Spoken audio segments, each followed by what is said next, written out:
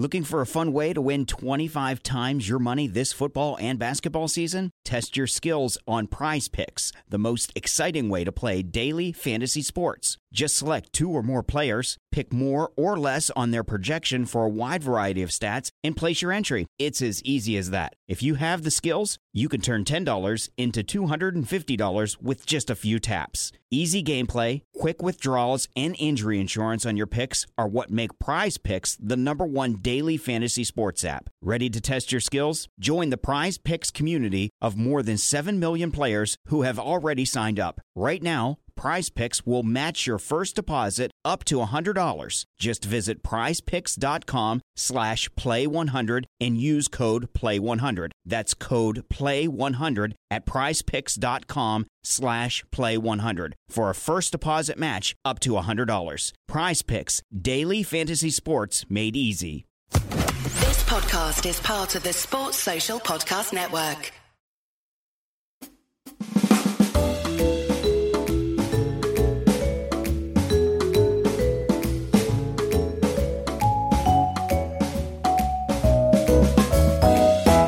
Welcome to the Wagon Wheel podcast. I'm your host, Jared Kimber, and this show is part of our Red Inker and YouTube network. On this show, we record weekly with questions from the audience via Spotify Live. This podcast is funded by Patreon, which you can join by clicking a link in the show notes. And there are many other benefits, but one of which is to ask questions first on this show. So let's crack on with some of the Patreon questions. Actually, just before we do, just a big shout out to Bodyline t-shirts. For those who care, I've changed my setup a little bit, and now you can see my t-shirt on the YouTube. So this is one of my favorite ones. Although I probably should have worn the WG Grace one. Anyway, Will says, why can't Rob Key just be chairman of selectors? I don't see the argument for a CEO, MD, selector, head coach. Feels like one role too many. Well, firstly, the chairman of selectors is the stupidest position in cricket, Will, because it's a position with no real power. You know, you can't change anything. So the chairman of selectors is a position that I would get rid of completely from all cricket. I would have general managers or managing directors, you know, working with the coach, working with the players, working with scouts, all these sorts of things to come up with the ideal kinds of players that the teams are looking for, and then doing it that way. The reason that there's so many of those roles that you talk about is it's complicated running a major cricket team. You know, from underage cricket, women's cricket, all the way up to the men's game, to the men's test team. Everything that sort of runs in the middle is huge, and how you develop your talent is far more important than just going, that guy's good, I'm going to pick him in my side. So that's why that sort of role and Rob Key's position is so important. That said, good luck to Rob Key, because I don't know if he realizes what he's bitten off. I mean, I was a general manager for a few months of our franchise. It was probably about as busy as I've ever been outside of maybe making the film and a couple of other, you know, small periods in my life. And it was out of season and it wasn't particularly, you know, Solution wasn't particularly a high pressure situation. So I can only imagine what it would be like to do the England team. Satchmo says, can you identify a specific moment in the second half of the 70s when the West Indies overtook Australia as the best test side? Was it before or after World Series cricket? Oh, okay. Well, West Indies really become a very good team in 1976. So it's after they lose to Australia. And, you know, Clive Lloyd's talked about, you know, being battered by Tomo and Lilly. And that was part of the inspiration for, you know, him going with the 4 quicks. Although, while I agree with that, also probably had something to do with the fact that India smashed their spinners everywhere. And it was quite a slow move. It wasn't like they did it instantly. And they already had a very good team. So I don't know if it's there's a specific time. But yeah, once the Australian team was no longer a very strong team, then certainly at that point you would have to say that the West Indies were the best team. And also England was slightly weakened as well, I think, by World Series cricket. But by the late 70s, for sure, I don't think there was any real doubt who the better team was. But I'm not sure if where the crossover points are there exactly. You got to remember back in those days, actually, they didn't play many tests. So there were big empty spots in calendars. So it's not like today. So it is a very, very different and much harder way of sort of specifically looking at that. But I would have thought West Indies were well on their way before the World Series cricket fiasco, circus, whatever you want to call it, depending on your personal taste, I suppose. Rebel series. Neil says, it's a situation that England find themselves in with Root having resigned the captaincy partially from external pressure. Yes. as you've said before, the role of captain in team performance can be overstated. So do you just pick your best 11 and then make someone captain on a game-by-game or series-by-series basis? I don't think so. So the external pressure is a real thing. There is absolutely no doubt that the narrative was that Root was going to go. Whether it was the best call for English cricket or not seemed to be completely wrong. England were losing, and so Root had to lose his job, which is stupid. It's reductionist. They were playing teams that were better than them. Of course, they lost. On top of that, there was also the situation of at times they were resting some of their better players because of other formats, and also to try and improve as a team, they rested some of their players. So the external pressure certainly played a part in it.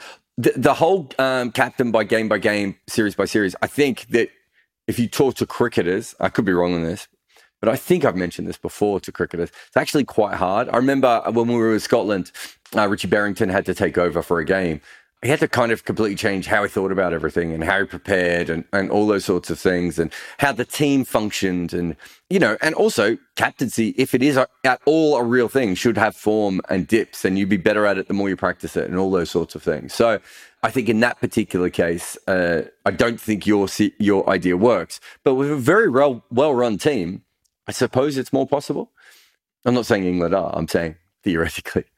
Kennedy says, what advantage, technical or otherwise, could a bowler gain by chucking? You can bowl faster. You can spin the ball more. I suppose those are the two most important ones, Kennedy. I'm trying to think if there's anything else. There's specific deliveries that you can bowl when you chuck that you can't bowl with a normal action regularly. For instance, the dooser is probably one of the most obvious one. I suppose Murali's whole action, his particular arm maybe made it harder for him to bend and straighten it in a way that other bowlers do. But I would think if a normal bowler, I'm not doing this with my actual own broken arm, but I think if a normal bowler would do it, well, for instance, I tried to do a Murali ball to my son the other day because I thought with my bent arm it might be easier. But then I stretched my arm out and stretched my elbow out. So it hurt like hell, which probably tells you that for a normal person to be able to bowl that delivery does involve a straightening of the arm. So there's two, the Murali style off spinner, the doosra. Also, if you're a seamer in any T20 game and you want to bowl a cutter that spins more, bending your arm would help. So you bowl faster and you spin the ball more and you can add extra deliveries. It's pretty handy, this throwing thing. Nicholas says, of the 10 spinners Australia tried between Warne and Lyon, who do you consider to be the best, the worst, and the most harshly treated? Oh, okay. And then he goes on to ask about Horrocks being an Ashley Giles type player. Horrocks was the most harshly treated. I don't think there's any doubt about that. I thought they said go and learn how to bat, and he went and learned how to bat, and they still dropped him. I mean, at a certain point, what more can you do? Also think that all things considered, he's probably not as good a bowler as Nathan Lyon, but I wonder how much worse a bowler than Nathan Lyon he probably is. Agar probably, I wouldn't say Agar was treated particularly bad. Obviously, Bryce McGain was treated bad in that they knew he wasn't fully fit and he wasn't confident, and they threw him in anyway. Probably cost them a spinner going to the Ashes. It probably cost the Australian team more than it did Bryce McGain. I don't think he was going to have a long career either way. Bo Casson, I thought they treated him poorly by throwing him into the team. I thought he clearly wasn't ready to play international cricket, and I think it affected him. I don't know if he's ever spoken about it publicly, but I don't think he was ready. He was he was a raw left-arm wrist spinner who couldn't always land the ball where he wanted to. I think playing him in a test match was, well, I think it exposed him and probably, led to a lot of his other issues. Obviously, he had health issues as well. I think he might have even had mental health issues in the end. But yeah, so I think in that particular case that there was some problems caused by that. I don't think there was any spinner that I can remember that, other than Horrocks, where I thought, this person has a repeatable enough action and a good enough best ball that they could play a very long career in Test cricket. Doesn't mean that Jason Frazier wasn't exceptional. Jason Frazier's best ball was obviously exceptional, but his worst ball was pretty bad for a finger spinner. And, everyone else was sort of not quite up to it, really. I don't think there are that many other Australian bowlers. I'm trying to think of someone else like Xavier Doherty, Michael Beer. Michael Beer is a fantastic T20 cricketer. I think Xavier Doherty was a good T20 cricketer for a while as well, but I don't think they were ever going to be able to bowl consistently. O'Keefe, I suppose, comes after Lyon. He's probably the one when you look at his record and you're just like, kind of consistently took wickets and can hold a bat. And what was he told? He was told he needed to grow a foot taller and get a doosra. Not ideal advice, really. Ian says, Root out as captain, key in as managing director. Has this week been a positive or a negative for cricket in England? Well, I mean, they have a managing director, so I suppose that's a step forward. Your second question is, is Stokes as skipper a potential disaster waiting to happen? Yes, it is. That doesn't mean it will happen, but it is a potential disaster waiting to happen. So I suppose in that way, Joe Root stepping down makes that more likely, and that's a huge problem for English cricket. Look, I like Rob. I've talked cricket with him. I think I might have commentated with him a few times. I think he's an intelligent person. I don't think he understands what this job is. I think that's going to be a real test of who he is as a person and how he handles it. I worry about just throwing someone into that position when they don't really know what the job is, maybe 100% yet. I would say it's probably a negative this week, all things considered. AB says, I think you've discussed before that taller batters are likely to have an advantage in T20 due to longer levers. All other things being equal, any evidence that that's played out statistically yet in competitions like the IPL? Anecdotally, players like Venki, Shivan Dubey, Andre Russell, and Tim David tend to fit that bill. Yeah, it's a really interesting question, AB. No, I don't even think we measure arm length, right? So we're assuming that someone's tall, they have long arms. Refer to my video on Akshar Patel for players and wingspans. But yeah, you could see why it would work in the same way that when the most important thing in cricket was keeping the ball out when it was running along the ground, that a short batter made more sense. You would think in a position where you're on a flat pitch and you want someone to swing through the line, a taller batter with longer arms would make a lot more sense. But it is anecdotal, and it's like my theory that the best kind of wicketkeeper is probably lower to the ground but has that ginormous wingspan. It's probably true, that theory, but we're never going to really find that out. I wouldn't have thought. Christopher says, can you justify players striking at 100 or below for 25 or 30 balls in a T20 in the hope they can catch up? Faf's knock against LSG was ultimately match-winning, but could have been match-losing. Over the long term, no. There are individual innings where people do that, but we tend to forget all the times when they're 25 off 30 and they're dismissed, or they're 8 off 15 and they're dismissed. And that was always the big argument with Chris Gayle. When he was averaging 50, I don't think it was as much of a big deal. But when he came back to earth and started averaging a more normal average at the end of his career, he chewed up a lot of balls. He put a lot of pressure on the other batters as well, which we know is not an issue in Test cricket, but we know in one-day cricket and T20 cricket, the scoring rate does affect the batters at the other end. Although I haven't done a lot of research in it, but I was told that by another analyst at one point, and he seemed to know his stuff. So when Faf's doing that particular innings that you're talking about, I thought that pitch was very spicy and needed probably someone who could handle pace to knock the ball around a little bit. And a moderate score was going to be okay. I think we have to accept that there are certain times when smarter batters are going to realize that, let's call it Kane Williamson 1-on-1 or 101, where they just have to knock it around a little bit and that they have to give a couple of overs to the bowlers. There's a big difference between that and being consistently having slow starts and doing it when the surface is in your favor. And I think those are the sorts of players that cause more problems, not the players who can amp up or amp down, which I suppose Faf is one of. Also, if I remember in that innings, he attacked, well, to be fair, he's been attacking spin more than usual of recent times, but I wondered if he was attacking the spinners a little bit more to make up for the fact that he had such a slow start. So again, he's kind of like bringing himself back into that innings in a different way than he normally would. Usually he would attack the pace bowlers, but Chimera, I think it was Chimera, wasn't it? Took a couple of quick wickets, and trying to think who else. There was a couple of other guys who maybe Avish Khan. I can't even remember who the other seamers were there. But when they took their wickets, I think he just went, this is a time to consolidate. But over the course of T20 cricket in all sorts of different wickets, then no, you would not, want to be in a situation like that at all. NFL Sunday Ticket is now on YouTube and YouTube TV, which means that you can stay close to your team even if you don't live in their town. Like, maybe you're a Raven who married a Seahawk who got a job in the land of the Falcons. With NFL Sunday Ticket, you can watch your team's out-of-market Sunday afternoon games no matter where you live, because you shouldn't have to change teams even if you change towns. NFL Sunday Ticket, now on YouTube and YouTube TV. Go to youtube.com/presale to get $50 off. Terms and embargoes apply. Offer ends 9/19. No refund. Subscription auto renews. James says, how would you rate Cricket Australia's performance in attracting fans and junior players from the Asian, African and Middle Eastern migrant communities? I mean, I haven't been there in a long time. I haven't lived, in Australia for, 14 or 15 years. My memory was that Asian cricketers were junior cricketers were kept at a distance from a lot of different reasons, part of which was the culture of cricket clubs in Australia, part of which was that most Asian families, when they came to Australia, was about education, and they were putting that ahead of cricket, which made sense. I think there's probably been more movement towards that. What I would say is that traditionally, I think Greek, Croatian, Lebanese, Turkish kids did come across to cricket. And I don't think cricket had a plan for that, but it happened maybe automatically because of how big a role cricket played in Australian society through, especially the 70s, 80s and 90s. It obviously dropped off a lot before the Big Bash, and maybe that is where the problem is.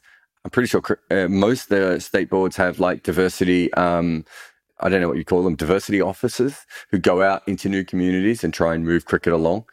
I don't know if that has helped. I find it interesting that we've seen Sudanese kids playing Aussie rules football, and we haven't seen any first-class Sudanese kids, unless I'm missing someone, or African kids in general.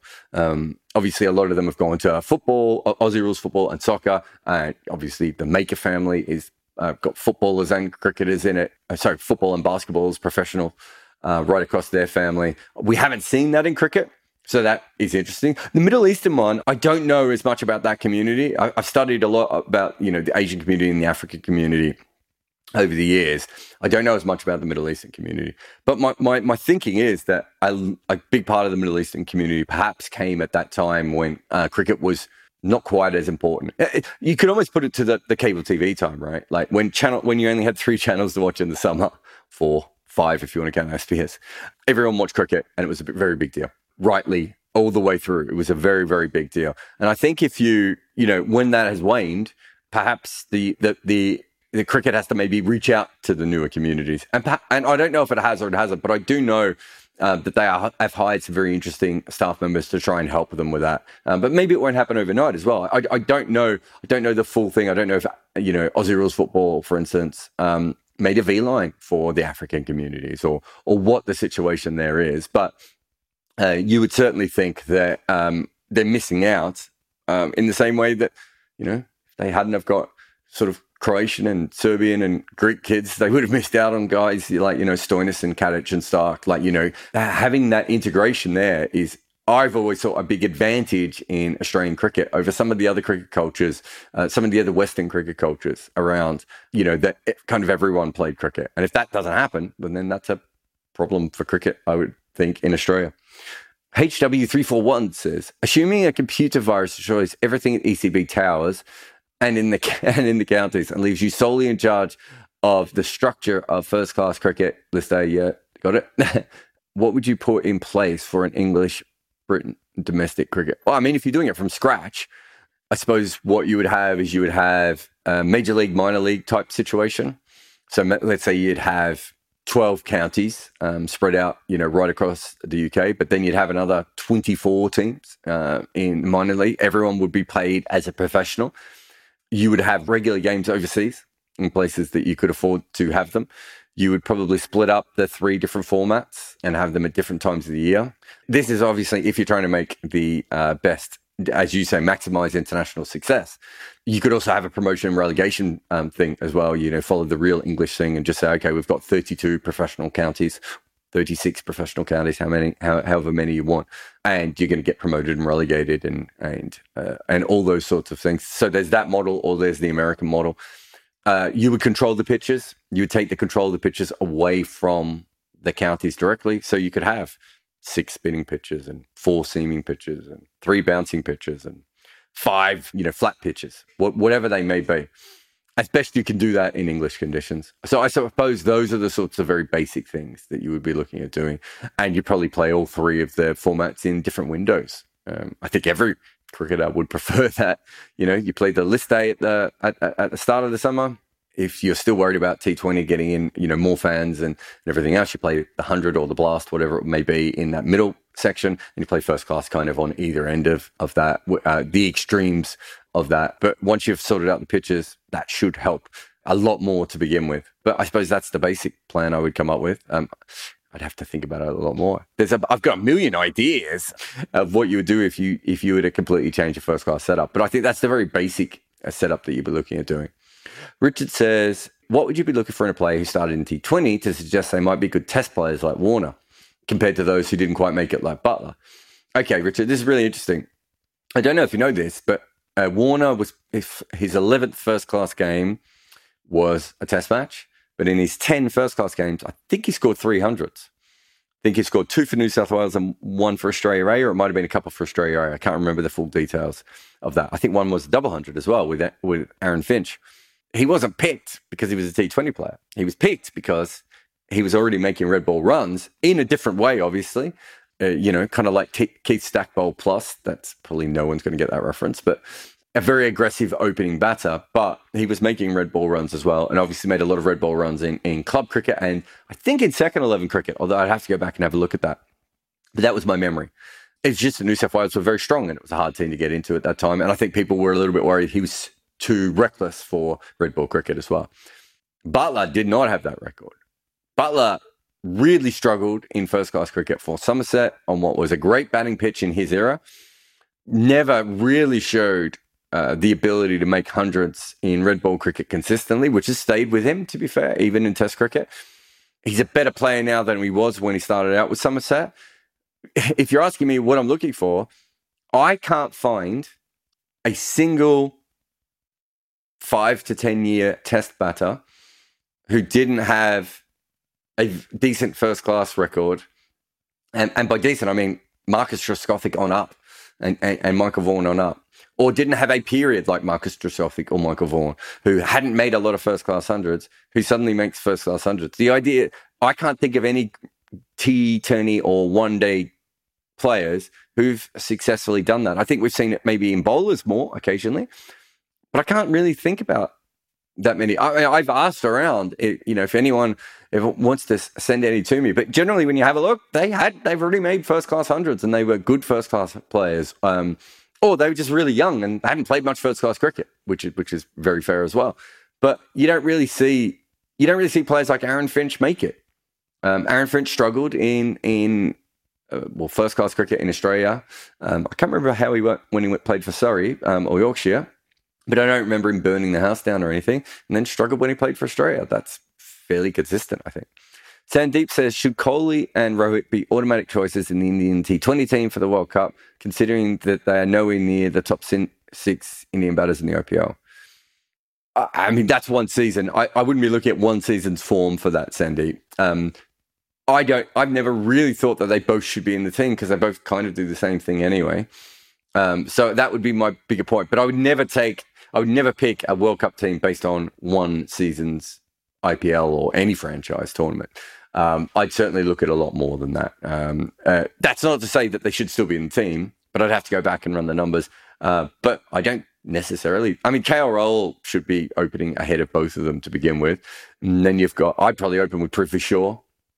But there's many other options for India available to them. Obviously, if Rohit's captain, then he's probably going to get a gig. So, there's that. But I wouldn't have thought that they were locks based on the way that they've been playing.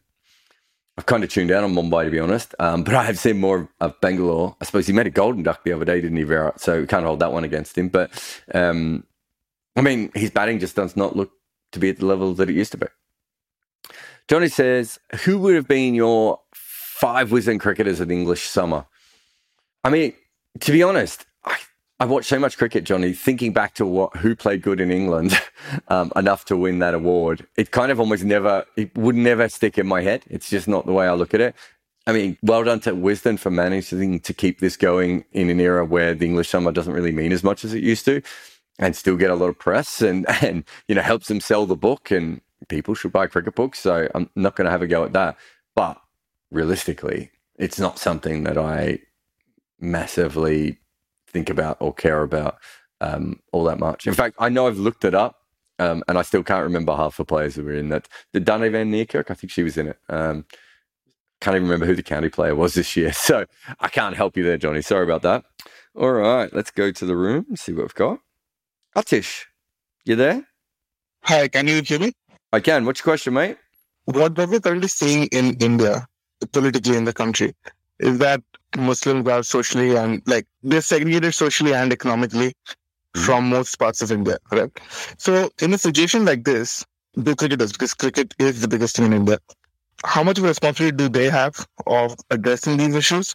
Because, and this is, I think, very important. Sorry, how much responsibility does who have in addressing those issues? By they, I mean cricketers, because cricket is huge in India, right? Mm-hmm. So just as front of opposition to the government, which is doing this. And the reason I'm especially stressing on cricketers is because last year, India saw massive farmer protests, right?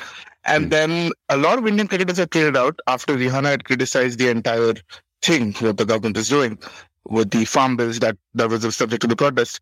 A lot of Indian cricketers are cleared out saying that it's an internal matter and there's an international conspiracy and everyone should just shut up. So they cannot then take the cover of cricket being separate from politics because clearly they have interfered before. So how much responsibility do you think they have?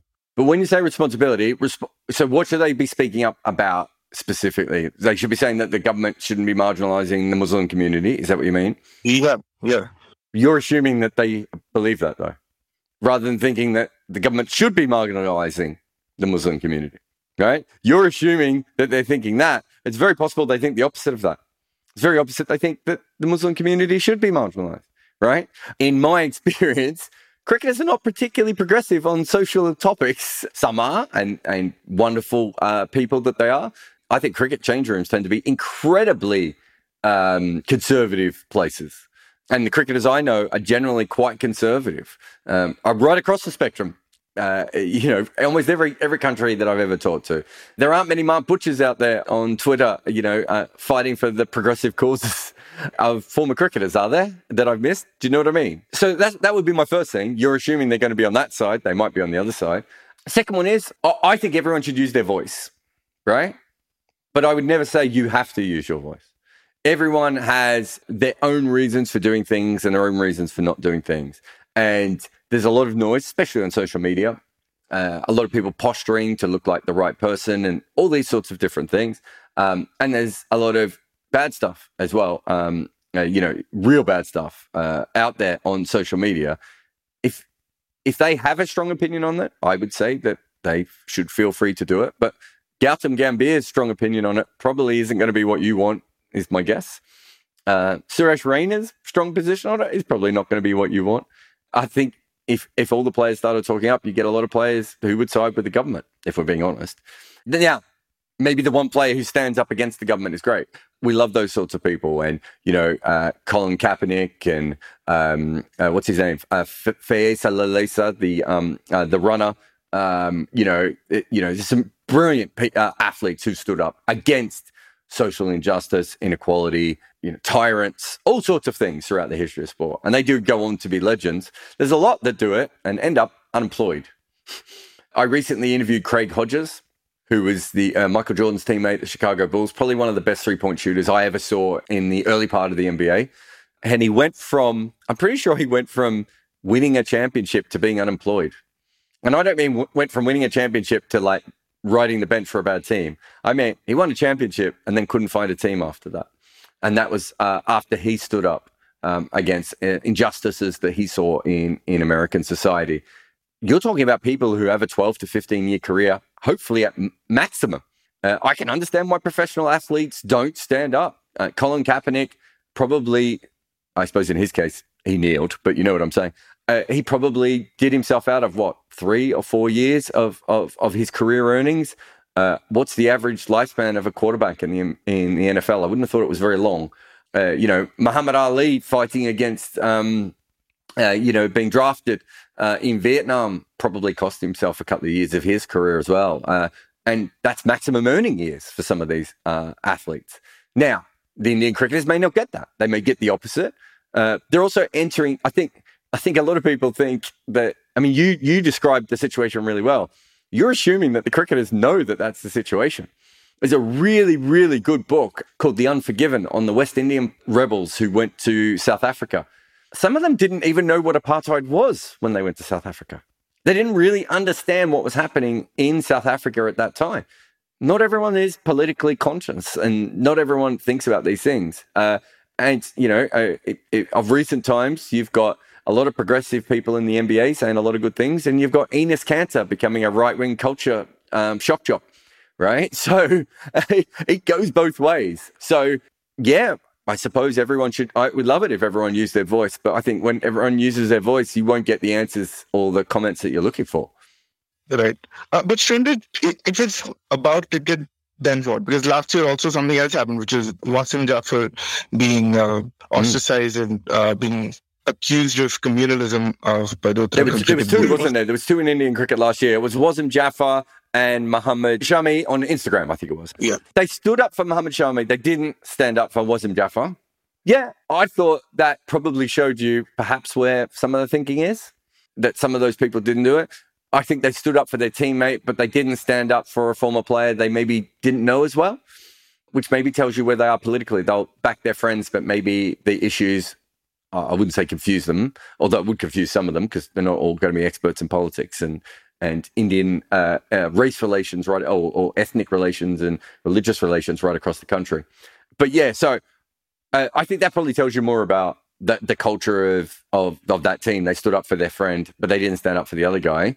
But you're right. I think a lot of people didn't stand up for Wasim Jaffer in that particular case. So is that a potential, I don't know, is that a canary in the coal mine? Or is it just they didn't want to get involved in what was a bit of a dicky scandal, wasn't it? Is that the right word? Do you know what I mean? It was a bit of a shitty nonsense thing to get involved in at a certain point. But yeah, look, I know a lot of people who are much more famous than me, and they feel very passionate about things, but I also think that they also sometimes think that they don't know if they're adding to the problem or helping the solution sometimes when they say things. And I think that it's awkward. I mean, using your political voice, if you're someone who's got 120 Twitter followers, is a confusing thing. Try doing it when you have 100 million, right? Or you massively, it really does. I remember the LeBron James thing with Daryl Morey, where, he was asked about Daryl Morey, and he basically told Daryl Morey to, he wasn't very educated on this issue and he should, stick to being a general manager. When LeBron James had been so upset when someone had said a similar thing about him. There's a bunch of different minefields that I think the very famous people trip on a lot. And, you say something and then you have Piers Morgan, quoting something back at you straight away. And I think it makes a lot of them feel uncomfortable. And they're not experts in this. That is an important thing to know, I think. Yeah, that's right. I guess I was just thinking about Virat Kohli and MS Dhoni when I said this, because they don't face any of these risks, most of these risks, because they are like MS Dhoni and Virat Kohli. I mean, you're right. What you really need is more privileged people understanding the problems and talking about it. But when they tweet it, they're then just going to get a million replies back telling them they don't know what they're talking about. And if they don't know what they're talking about, that's going to make them feel uncomfortable. And you're also assuming that they are on the right side of this. I'm not saying they're not. I have no idea where they come down on this. But it was quite clear there was a lot of pressure put on them, obviously, with their planned statements when it came to the farmers. That was nonsensical. That made them all look like idiots, didn't it? Realistically, it made them look like weak-willed people who were all towing a company line. And it was a nonsensical thing to say. Like, there are Indian TV hosts who talk about things that happen in America and Sri Lanka and Pakistan and every other country all the time, right? Where are they being told to stay out of other, it's exactly the same thing. Everyone talks about all countries now. We're in a global society. So it didn't even make any sense. But I think that was probably an external pressure put on them. And I think perhaps without that external pressure, you see players less likely to talk.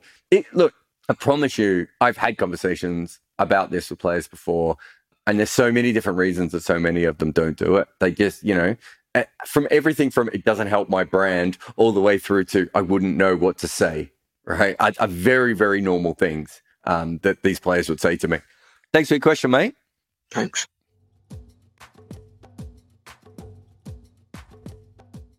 Keshuv, you there? Yeah, so it's regarding the recently concluded South Africa-Bangladesh Test series. Mm-hmm. It was so bizarre to see almost a repeat telecast of what happened in the first test, second innings, happening in second test, second innings as well. Just the two spinners bowling alone and, getting all the 10 wickets twice. So what was your reaction to that or your thoughts? Because it's not like South Africa getting bundled out against spares in Bangladesh. It was Bangladesh and South Africa. So were Maharaj and Harmer that good, or Bangladesh just did stupid things? I saw the first match. I didn't see the end of the second match. Simon Harmer is a magnificent bowler. And I think because we haven't seen him as much at international level, we don't, you can't take the amount of wickets he took in county cricket without being an exceptional bowler, being that the conditions are not really in your favour that often. So if you're a spinner and you're taking that many wickets, and we've seen some really good Indian spinners come over at times and do similar things in county cricket. So we have a baseline there. Mushtaq Ahmed's another very good example of that. So I think we knew how good a bowler he was. Keshav Maharaj, I think, in tandem with him forms a very good partnership. I think he's a very good third innings, fourth innings bowler as well. I think Bangladesh probably will look back and go, we went all the way to South Africa and got beaten by spinners. There's probably some big questions to be made there. I wrote a piece must have been before COVID. When was COVID? So 2019.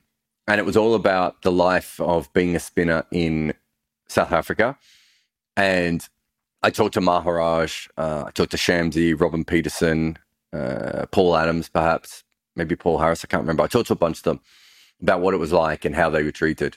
They were all the modern guys were saying it's changing so much. And one of the things they said was, and this is one of the things I'm just putting out there because they have said it. I have no idea if there's a way we can check it, let alone if it's true or not. But they said that as the world has got hotter and global warming has affected South Africa, that they think the pitches have changed over there. And they've gone away from seam-only pitches to spin-friendly pitches in a lot of situations, especially towards the back end of games. So with that in mind, and you then put a decent spinner in Maharaj's case, and I would say an above-average spin quality talent in Simon Harmer there against, a fragile Bangladesh batting lineup. I think they've done well over the last couple of years at times, but I wouldn't say they're a consistent batting lineup. I think you could see why that would happen. I don't think Bangladesh is sitting there going, this is a normal thing for us to have happen. But I do wonder if, the combination of a few different things, a couple of mature spinners maybe at the top of their craft, surfaces in South Africa slightly changing, played a role in that more so than before. And so spinners also in South Africa were never used as attacking options, and Harmer's been used as attacking option for a long time, and Maharaj is certainly very well trusted. They've got three of the more interesting spinners in the world, if you throw in Tabraiz Shamsi as well, who I think has a better first-class record than Simon Harmer. They really do have an interesting three-spinner lineup, which has kind of come from nowhere. The last time they had sort of multiple spin options that were interesting was that brief moment when Roelof van der Merwe and Johan Botha took some wickets together. We've seen them have a couple of other spinners at times, but maybe not be quite as dominant as they are now. Something is clearly changing in South African cricket. And I don't think we can just write this off as, Bangladesh had a shocker, although it's fair to say that Bangladesh had two shockers. What surprised you more? Was it the success of South African spinners doing these kind of things twice in a series, or Bangladesh just bundling out? Because it's the same team which did well in New Zealand, drawn the series 1-1, and then to be bundled out against spinners and within 20 overs. I don't think either of it surprised me because Bangladesh is not a great consistent batting lineup. You're pointing out one series, consistently. I don't think anyone is banking on the Bangladeshi batting lineup to be good game after game after game at the moment. So them being bundled out didn't surprise me. Them being bundled out against spin, I suppose more so, but facing spin in South Africa is not like facing spin in Bangladesh, right? They're completely different kinds of spin conditions and what you have to do. Even someone like Maharaj is probably a very different kind of left-arm finger spinner than what you see in Bangladesh. And I wasn't surprised that the South African spinners did well because I know that they're both very good quality bowlers. And I also knew that conditions were changing in South Africa and things have changed. And the mindset about spinners has slowly started to change. It's why I wrote my piece, because I thought at that time, that might be the last time I got a chance to write that piece. And it was important to note that before then, it had been over 100 years since South Africa you really had quality spin that they'd relied on consistently, other than one or two, one-off bowlers. And so suddenly to have 3 top spinners coming through at that time, I thought was quite interesting. Just a last follow-up. Does it have anything to do with the fact that these tests were happening in mid-April or early April? Because that's never happened before in a long time. I wouldn't have thought so, because you would have thought that would have been a more moist time of the year, not a drier time of the year in South Africa. I can't even remember where the tests were played now. So I'd have to go back and have a look. But you would have thought that was, it was no longer in their summer, right? So, well, I suppose, well out of their summer by that point. So you would actually think that would help seamers more than spinners. Thanks for your question, mate. Arnav. Can you hear me? Yeah, how you doing? I'm fine. Thank you. I had to ask you a question. First question is like in the space playing pandemic, as you have said, you had bowlers like Ishant Sharma and Saudi who were average bowlers and who became great bowlers in this period. Which bowlers do you think who sort of played most of their career in this 4 or 5 year period who would have struggled in that earlier phase, or who wouldn't be the best bowlers that we see? Like, do you think like an Afridi or Holder for me, like, or Gabriel, or like Stark? They all struggled in that previous period. So anyone from this period would have struggled more in that previous period. And do you think like someone like bowlers like Hoggard, Zahir Khan, Hamerson, who had that average between 28 and 32, which is not a great bowling average, would have done better in this period, or like we don't sort of take them quite well? Like Hoggard, I believe, is quite underrated as an Indian bowler. So Hoggard, there's no bowlers left like Hoggard, so he would have had to change how he bowled. Hamerson would have been absolutely fine. Who was the other one that you mentioned, sorry? Zahir Khan. Zahir Khan would have been absolutely fine. I mean, Zahir Khan, I always thought Zahir Khan's best skill was flat pitches. I thought he was a fantastic flat pitch bowler. So if you're a good flat pitch bowler and the ball starts to nibble around a bit, your numbers are going to come in vastly. He's never now, sadly, because there's been so many better, so many bowlers with better figures since he came along. He's never going to get the credit that he deserves. But he was an absolutely fantastic bowler. So anyone of that era, I mean, I think I've written about, or maybe done a video about, what would Dale Steyn have done? Peak Dale Steyn. Dale Steyn, in one of the toughest eras ever for fast bowlers, absolutely dominated batters. What on earth would he have done in this era with a wobble ball? I don't even know how you play Dale Steyn at 88 to 92 miles an hour, skidding, hitting the stumps more than other bowlers, angling in because he would have bowled from wider on the crease with that wobble ball. He would have been like Kemar Roach, but 10 miles an hour quicker, right? Like, I don't know how you face that under the way that cricket is currently played. So, yeah, every bowler, there's probably, I can't think of a single bowler who wouldn't have done better under the new situation than the one from before. So, whether that is a combination of the wobble ball, analytics, coaching, pitches, whatever that may be, it is absolutely clear that it is much easier for fast bowlers in this last 5 years now, probably, or 4.5 years, than it was beforehand. So Hoggard would have only been interesting because he was such an old-fashioned bowler, even for his era, how that would have translated. But he probably would have changed what he would have done as well. He probably would have come wider on the wicket as well. So he would have been slightly different. But yeah, there's, in the same way, there's a lot of guys right now who have come into Test cricket in the last 5 years who will end up with much lower averages than guys who played between 2000 and 2017. The opposite is true for the bowlers.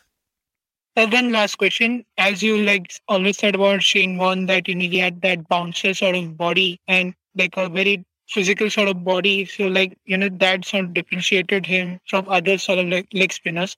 But what is the secret with McGrath? Because McGrath was sort of credited with this bringing this new medium sort of fast bowler trope, which Stuart Clark, Mohammad Asif, but right now Hazelwood is also of that breed, but no one kind of is that successful as McGrath. I saw some article where they sort of said that even though McGrath's speed was quite it was in that 130 zone, but when he released the ball, it was actually a bit quicker than the speed gun reported. What do you think is that magic? Because he bowled on those Australian wickets with Kookaburra balls, which now which we consider a great bowling era, but would struggle. Like, what was, do you think, that extra sort of thing that separated McGrath from others? So McGrath was a combination of about three special things, I suppose. He wasn't that slow. I think we talk about his pace. He bowled around the same pace Kyle Jamieson did.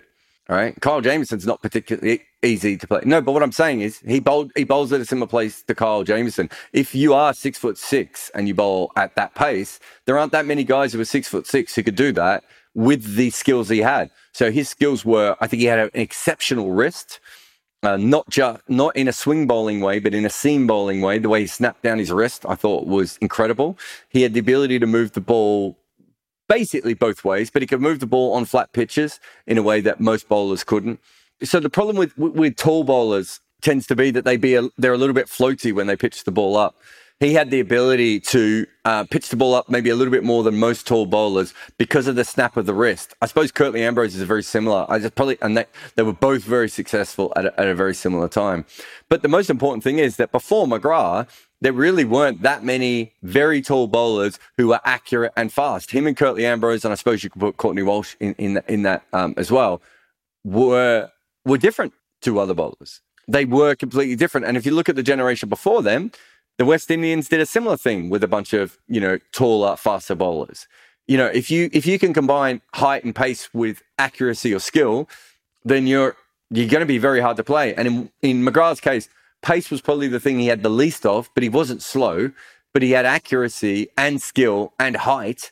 And you couldn't really, there was no way with him or Ambrose specifically, there's no real way to score off them. Right. So they kept you in place for as long as possible. And when you're going up against bowlers like that, if you can't get away from them, they will eventually work out how to dismiss you. They will move you into a position that they want to move you into and then dismiss you with that.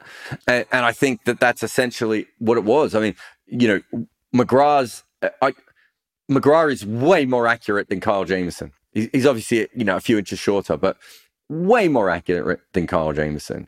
And I can't think. Curtly and McGrath are probably the only two bowlers who sort of combine those three skills of height, decent speed, and the ability to move the ball laterally with deadly accuracy.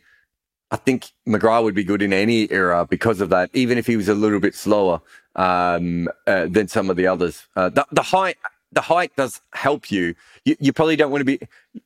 You probably won't get this reference, but there's a guy called Steve McGoffin who played for Western Australia and played for I think Sussex for a long time as well in county cricket, and took a lot of first-class wickets. But it was probably just a little bit too slow to go to that next level. McGrath still had that. He could hit you with a bouncer. He got a lot of wickets with the short balls, which is kind of as fast as you need to be if you have all of his other skills. Like you said, like you guys say about Pat Cummins, like he's that accurate, like for a 90-mile ball. Yeah. And like I'm just comparing with that, Cummins had that extra pace with that accuracy. Maybe not that accuracy of McGrath, but he has that accuracy. So like that might, Yeah, I mean, Cummins is a perfect example. We don't have bowlers of Cummins' pace being that accurate, and then he also has the ability to get subtle movement, sideways. He used to be a swing bowler, Cummins, and he became a seam bowler, which tells you that he's thinking about his game quite a bit. And again, it's the combinations of two and three things, right, that generally makes you. If you're just quick, people can probably face you. If you're just skillful, people can probably work their way around you, right? If you're just tall, people can work out how to do it. But when you start to combine 1, 2, 3, 4 different things together, that's when a bowler goes to another level. Wazam Akram, for instance, is a really good example of this. He's a left armer when there weren't really any left armers around. He was skillful. Most left arm bowlers before him, really hadn't been that skillful. He was fast and he was accurate. He wasn't accurate like Glenn McGrath, but he was certainly a fairly accurate bowler for someone who bowled at his pace. And so suddenly you put all those different things together and it's like, well, that's a combination of different skills. Whereas if you go back to your Shane Warne point from before, if you look at the difference between Shane Warne and Anil Kumble, right? Anil Kumble had a lot of skills that Shane Warne had, but he didn't have all the skills that Shane Warne had. He was still a fantastic bowler, though. And that's probably the difference. And I think you can see that a lot with really, the difference between a great for their country and an all-time absolute great player is usually it's a combination of 4 or 5 main skill sets. One of the other things with Glenn McGrath, before we go, which I don't think Curtly Ambrose had, and it's very rare in bowlers, but you do get it occasionally, is he had an incredible memory. So before analytics and video replays were there, he could remember how he had dismissed every single batter he'd ever dismissed and how he'd bowled to them.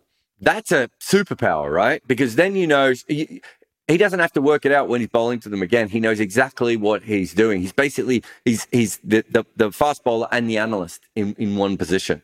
And that kind of memory and that kind of brain is the sort of thing that makes, that again, takes you to that upper level of being a great rather than just a great or a national great or anything like that. Thanks for your question. That was great. There's just a couple of people in the chat. Let's see. Sid has asked if I'd ever write a piece about Ian Chappell. He's been forgotten as a top-class player and also a major figure during professional cricket. I've never done anything about Chappell. He's got such a weird career because when you look at his test average, you go, it's not that great. But when you know what he did in World Series cricket and the fact that he probably didn't get the most out of himself, I think also he was a player that probably would have thrived in the professional era, which is why he was pushing towards it, which is the second part of your question about, the ages. I kind of feel, though, that he has been covered a fair bit. But if I have an angle on Ian Chappell, then, I'll certainly do it. But at the moment, I don't think I have a particular angle that, or something that interests me. But he's a fantastically interesting person. He can be so abrupt when you meet him personally. I remember when I was at Cricinfo, quite often I'd have to tell him that he had to go and do a video somewhere. And he'd always be so put out by it. What? Wait, I have to do what? And he never remembered my name. And then one day I wrote something that he really liked and I walked into a pub and he happened to be there. And Jared. And then since then, he's never talked to me again. I find him a fascinating character. I really do. Like as a person, as much as a cricketer. I think as a commentator, I think he got stuck in about 3 or 4 ideas. And I think he's probably smarter than that. But in the days before Twitter, he could kind of get away with it. And then, by the time I had a blog and everything, we were playing Channel 9 bingo on my blog. When's he going to mention the Les Favell story? When's he going to mention one of the many Leses that he quite often mentions? And he had the same kind of stories. I don't think he grew with the game as much as someone as smart as him should have. And you could say the same about someone like Sunil Gavaskar, where you just they're incredible cricket brains. And occasionally they'll say something that will just stop me in my tracks that I've never heard anyone say before. And it's so wise. But then you just hear the same stories that they've told over and over again. But you're right. I mean, he's a fantastic player, had a fantastic career, and is a big part in why Australian cricket went professional and why we have a players' union that covers, I don't know, was it about 60% of the test playing nations or something along that line? So yeah, it's something that I've thought about, but I've never really gotten around to. Joseph Matthews says the Zimbabwean cricketers. Not sure if that was in the political thing. Yeah, I mean, those were players who saw something very wrong in their country and spoke up about it. I think there were 3 players on that team willing to do it. We've certainly seen that. I think Stuart McGill refused to go to Zimbabwe because of Robert Mugabe. We've certainly seen players take political stands on both sides. There's certainly some conservative cricketers out there. Not everyone's progressive. In fact, in cricket, almost the opposite when it comes to the players at certain time. So yeah, but it's tough and it's weird, and it did affect the Zimbabwean cricketers' lives. Henry Olonga basically had to give up being a professional cricketer at that point. Andy Flower, I think, never went back to Zimbabwe for about 18 years, if I remember correctly. I think that's right. I think the number's right. It's 18 years. He went back recently. We had him on my non-cricket radio show, weirdly enough, talking to Neil Manthorpe about that. So yeah, there's absolutely no doubt that it has affected. It did affect their lives. There are many political stands that you could take throughout the cricket world. There are still cricket nations that I think have homophobic laws, for instance. There's obviously treatment of women. You could go down, but cricketers aren't generally that political and are protecting, as I said before, that very short career. It's up to you, me. Everyone has our individual point of view on that. But I'm not expecting a mass amount of cricketers to suddenly come out as political experts at the moment. But, occasionally they will pick and choose their battles or just send off a drunken tweet, I suppose, like the rest of us. But thanks so much for listening to another episode of Wagon Wheel.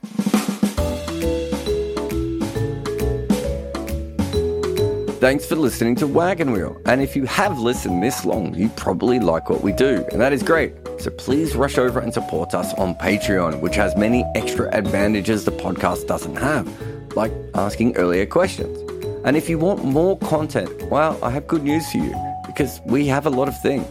You can follow us on YouTube, where we make all kind of crazy stuff, like complete history of New Zealand opening batters and how Kagisa Rabada was dismissed from a zombie ball. We do a similar thing on TikTok. I also have an emailer that sends out a couple of columns a week, and we run another podcast called Double Century on the history of cricket. Red Inker is made by me, Jared Kimber. Nick McCorriston is our sound maestro. Mukundra Bandreddi presses record on the videos and then falls asleep. Orajossi Sempati makes the podcasts into video gold. And Shubhanka Bhattacharya makes pretty graphics. Sports Social Podcast Network.